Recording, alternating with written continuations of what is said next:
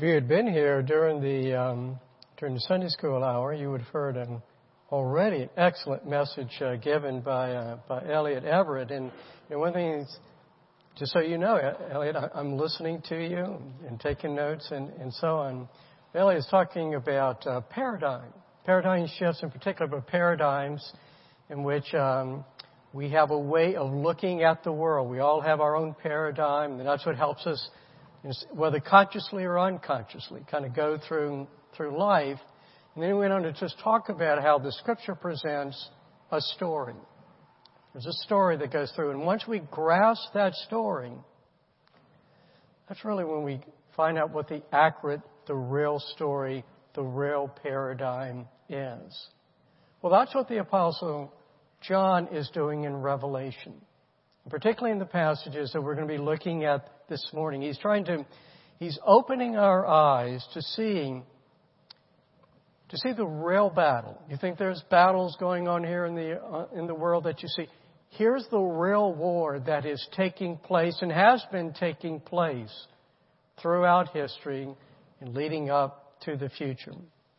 Here are the armies that are at war over the Church of Christ and over our very souls. Now, the outline of Revelation that we've been following runs like this. Chapters 1 through 3 there's the introduction. Christ has come in all of His glory, and He's brought messages for the churches. And we see that in chapters 1 through 3. Then in chapters 4 through 7, 4 and 5 are leading up to the scroll with the 7 seals. We see the worship of heaven.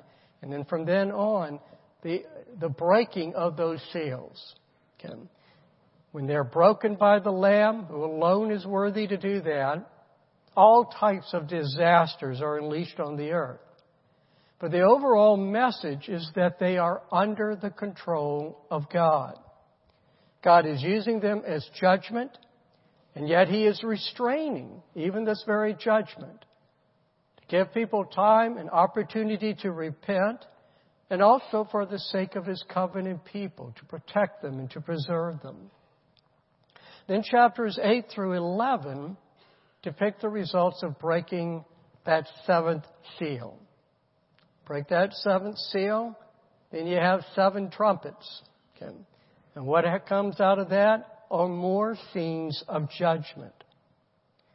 We're now beginning a new section. It's going to take us through chapters 12 through 14. And this section unveils for us that real war that is taking place.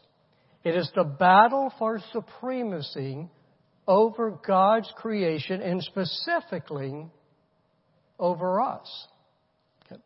It is a conflict that began with our very creation. The first battle was waged in Eden, and that resulted in the fall. It's depicted in Genesis 3:15. God is speaking to the serpent. I will put enmity between you and the woman, and between your offspring and her offspring. He shall bruise your head, and you shall bruise his heel. Our opening verses here in chapter 12 are going to portray for us very clearly that enmity. So turn with me to Revelation chapter 12. I'm going to begin reading verses 1 through 6. And a great sign appeared in heaven. A woman clothed with the sun, with the moon under her feet, and on her head a crown of 12 stars. She was pregnant and was crying out in birth pains and the agony of giving birth. And another sign appeared in heaven. Behold, a great red dragon with 7 heads and 10 horns, and on his heads 7 diadems. His tail swept down 1/3 of the stars of heaven and cast them to the earth. And the dragon stood before the woman who was about to give birth, so that when she bore her child, he might devour it. She gave birth to a male child, one who is to rule all the nations with a rod of iron. But her child was caught up to God and to His throne. And the woman fled into the wilderness, where she has a place prepared by God, in which she is to be nourished for 1,260 days. The woman could be a number of things. They're all the same. The woman is Eve, whose offspring will be at enmity with the serpent, with this dragon. She is Mother Israel or Mother Jerusalem, who through all the generations of labor gives birth eventually to the Lord's anointed, spoken of in Psalm 2, that begotten of the Lord who bears the rod of iron. She's also the Mother Church. For true Israel is the church. And the true church is that continuing covenant community of God. The dragon seeks to devour this child. This child is the dragon's great enemy, the promised one, destined to crush the dragon's head. He has tried again and again to destroy this child's seed line throughout history of Israel. And now he's desperate. He's desperate to devour him before the child fulfills his calling. And that calling is to take the government of God's kingdom upon his shoulders that we read of in Isaiah, and to rule on the throne of David forever. But the dragon fails. For the child completes his mission on the cross. And after the resurrection, he ascends, he is taken up into heaven, where he is at God's right hand. And we have seen this child who is the Lamb who was slain. We saw him back in chapter 5, there in the throne room, being worshipped. The church, the woman, however, must remain upon this wilderness earth. So what we have seen, first of all, in verses 1 through 6 is the dragon's intent to destroy that child. That's his great enemy. And he fails. Now we'll look at, in verses 7 through 17, the dragon's wrath.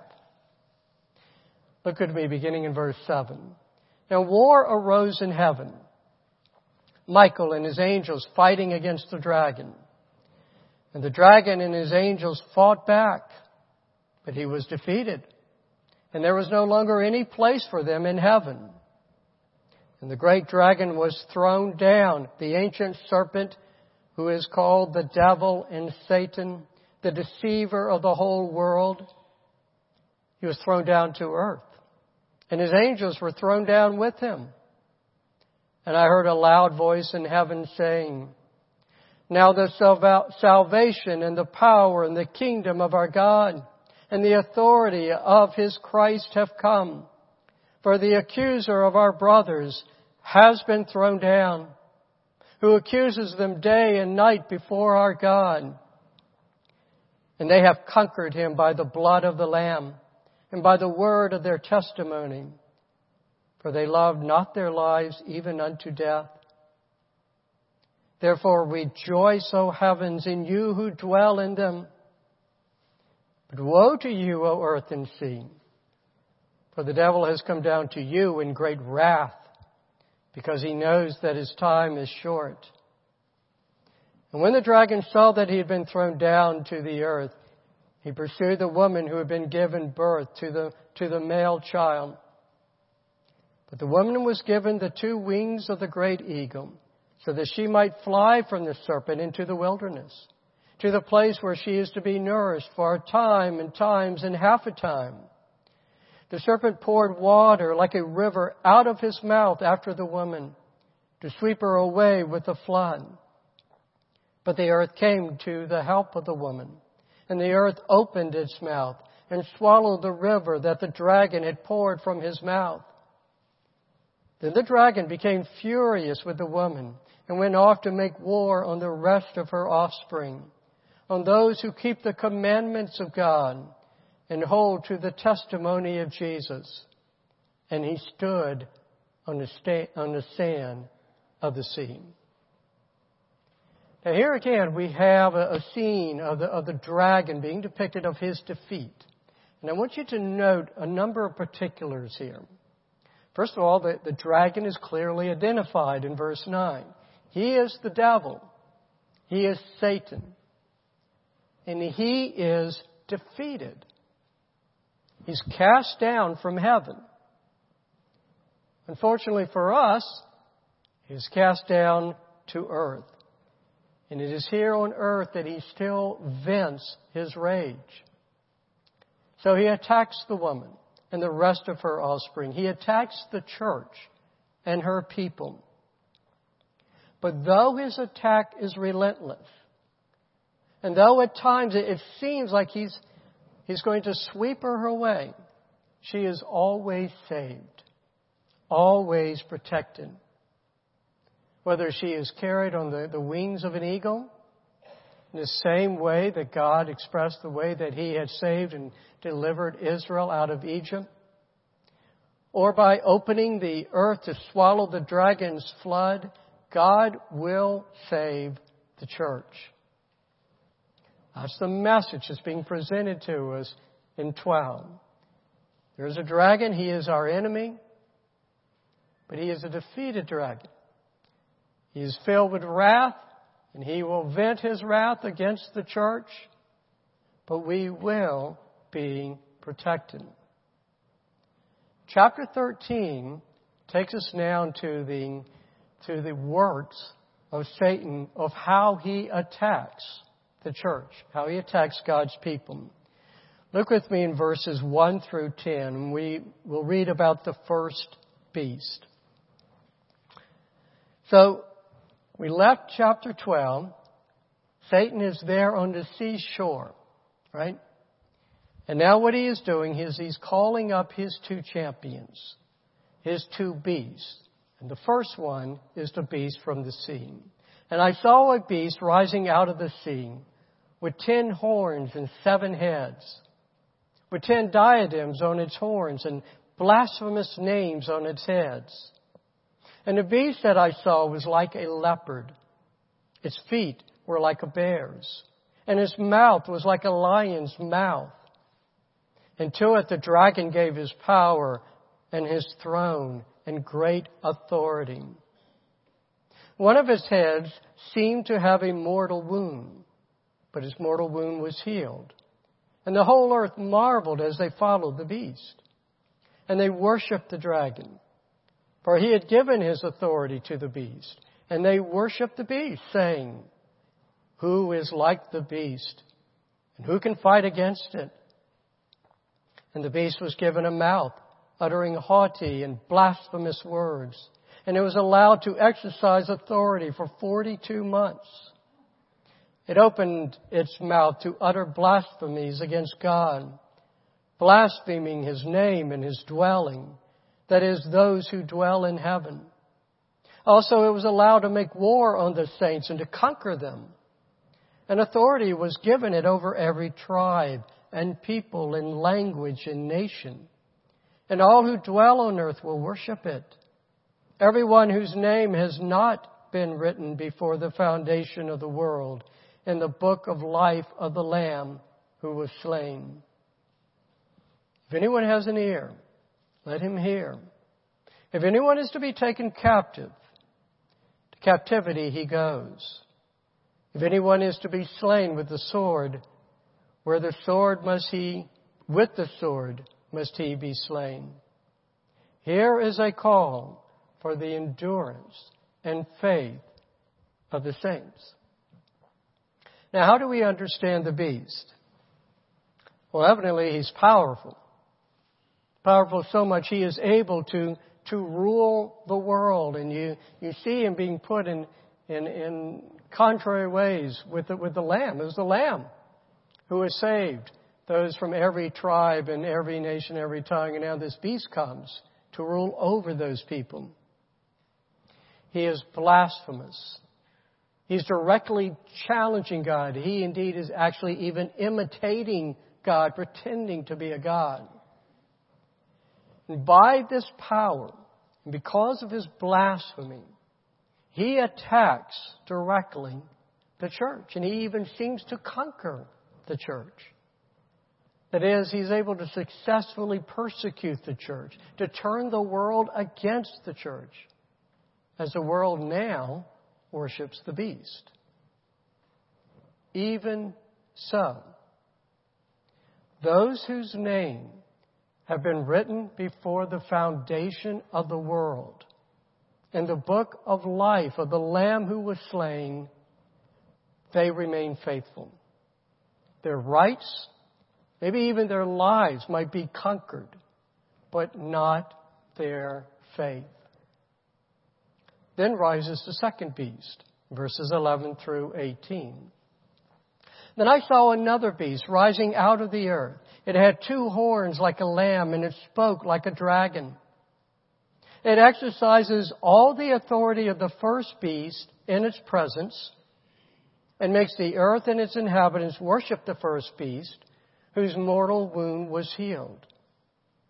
It performs great signs, even making fire come down from heaven to earth in front of people. And by the signs that it is allowed to work in the presence of the beast, it deceives those who dwell on earth, telling them to make an image for the beast that was wounded by the sword and yet lived.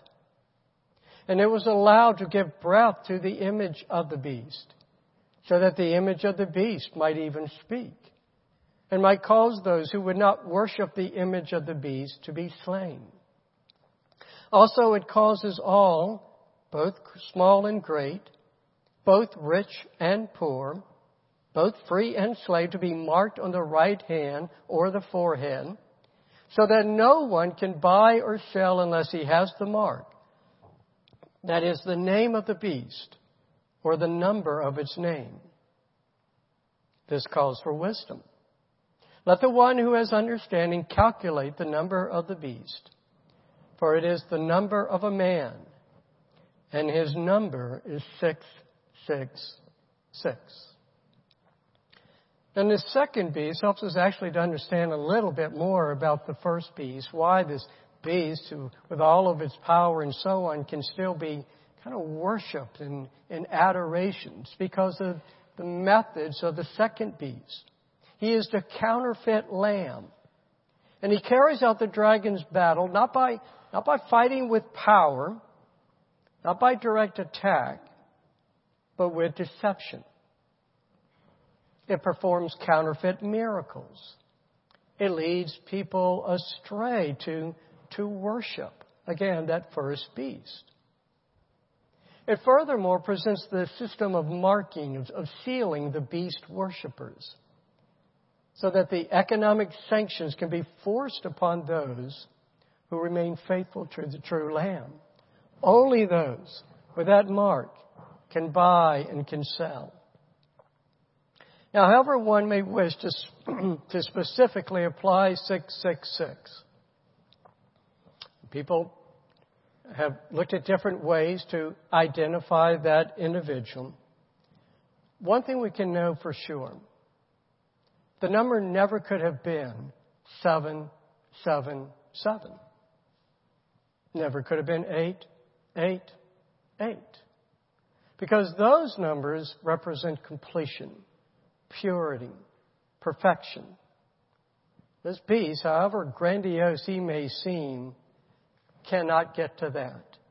He is a counterfeit God. And so his mark is itself a counterfeit. And so the battle of Satan against the church began. And it continues to the present day. And no doubt, those who are hearing this message being read in their churches there in the ancient church, those 7 churches and others, they're applying that message to Rome and to the emperors who demanded not only obedience, they demanded worship. But then history would go on. And these verses would also be applied in successive generations until it continues on. It'd be applied in different parts of the world, depending what is taking place there, to regimes that are openly warring against the church, to cultures that compete with the church and try to deceive the church's people, through their religions or with their atheism, with their worldly values. Satan may have lost the war, but as did Hitler after D-Day, he battles on, and he strives to do as much damage as he can against God's people. This is the paradigm. This is the story that John is presenting to us. And so in the midst of describing the works of these beasts, there is this clarion call to God's people. It's back there in verse 10 of chapter 13, the last line. Here is a call for the endurance and faith of the saints. What do we do in the face of such dire prophecy and hearing about these beasts? We endure. We keep the faith. This was the message to each of the 7 churches back when we were reading through them in chapters 2 and 3. Each church was a little bit different, had their different problems and so on, but each were commended for those who would overcome, those who would conquer. And what John was speaking of, or what the Lord Jesus was speaking of then, is of remaining faithful. The one who is able to withstand the attacks from the outside. The one who is not led astray by deception. The one who keeps the course, whatever the persecution might be.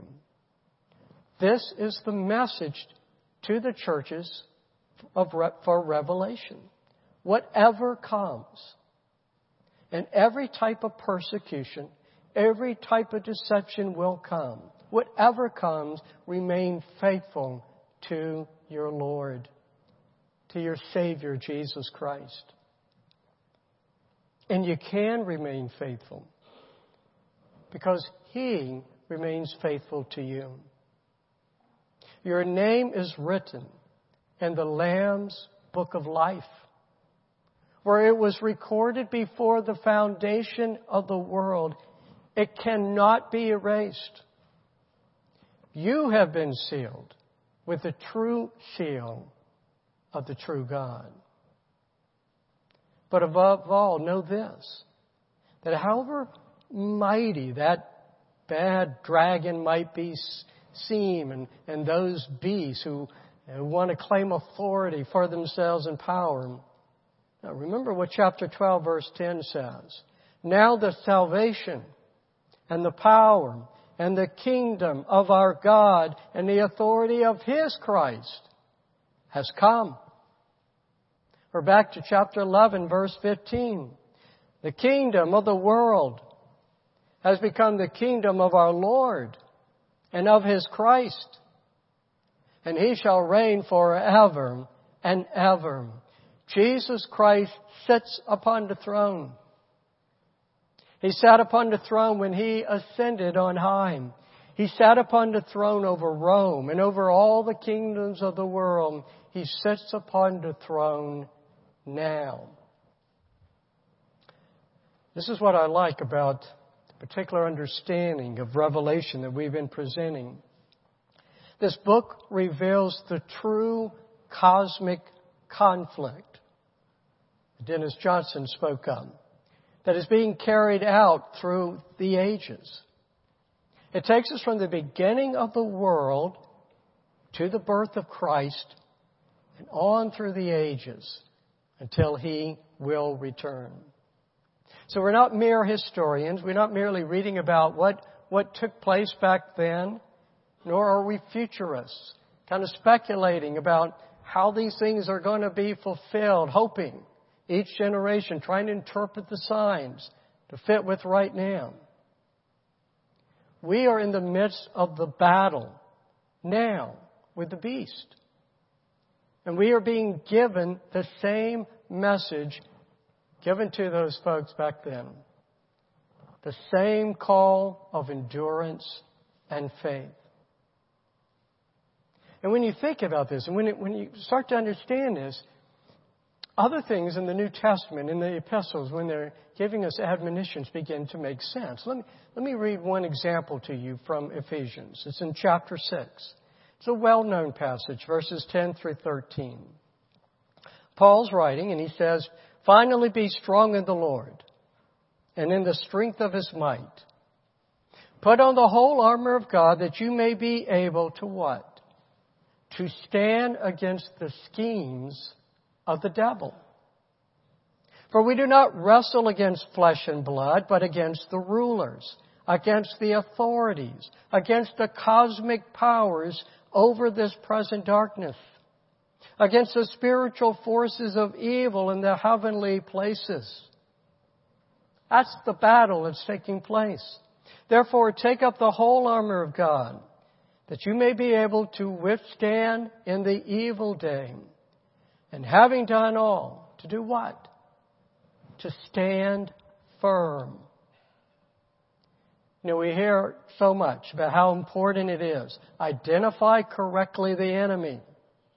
Can't battle the enemy if you don't know who the enemy is. The enemy is Satan, the great dragon and his beast. We hear how important it is to have a strategy. Well, the strategy is to stand firm, to endure, to remain faithful.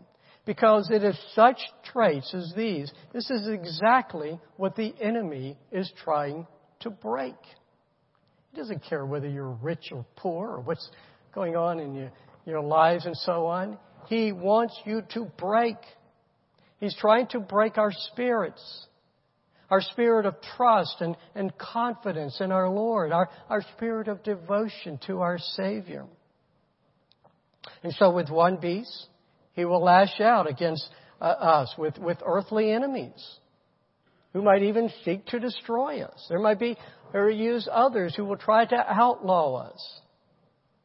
The idea is to cause us to give way to fear, to be unable to endure. And then with the other beast, he'll try to deceive us or to tempt us so that we will compromise our faith, so that we will stray away. But there is one tactic that he can no longer take. The latter half of chapter 12, verse 10 explains this. "For the accuser of our brothers has been thrown down, who accuses them day and night before our God." One thing Satan can no longer do, he cannot go up there in heaven again and be our accuser. He cannot go before God as he did against Job, as he did another time against the priests Joshua and Zechariah. He cannot go before God and make an accusation that we should not be accepted by God because we're being guilty in our sins. No. Our accuser, who accused us night and day, he's been thrown down. God will not listen to him. He will not return his phone calls. Judgment was rendered at the cross. Our guilt was laid upon the Lamb who was slain.